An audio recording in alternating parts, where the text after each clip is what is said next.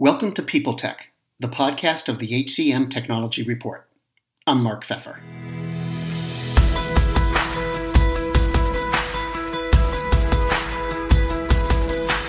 There seems to be a consensus that once we're done with COVID-19, the world of work is going to be a very different place.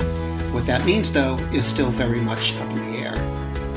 One issue lies with management, as in corporate leaders.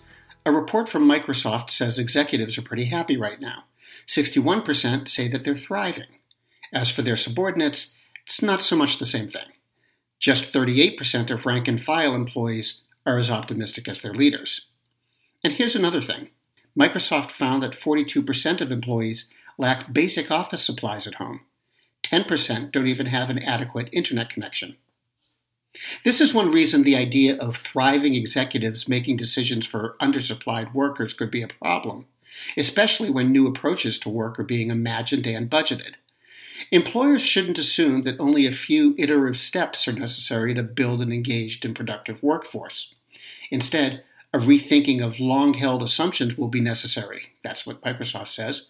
Also necessary, attention to kind of boring but fundamental workforce needs like office supplies. Thriving executives, chintzy office supplies, it's a good illustration of what can happen when leaders spend too much time in their own bubble.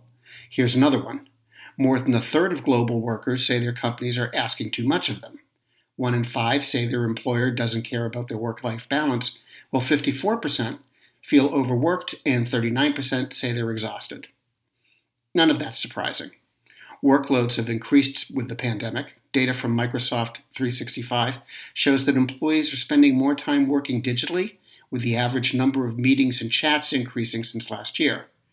Between 2020 and 2021, time spent in Microsoft Teams meetings more than doubled.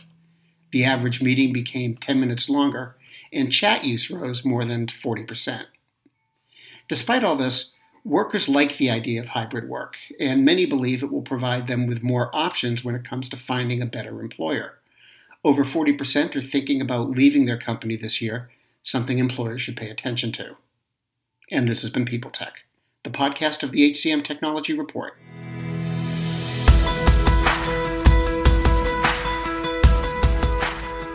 We're a member of Evergreen Podcasts.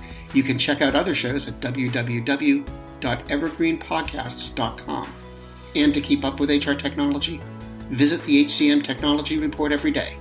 We're the most trusted source of news in the HR tech industry. Find us at www.hcmtechnologyreport.com. I'm Mark Pfeffer.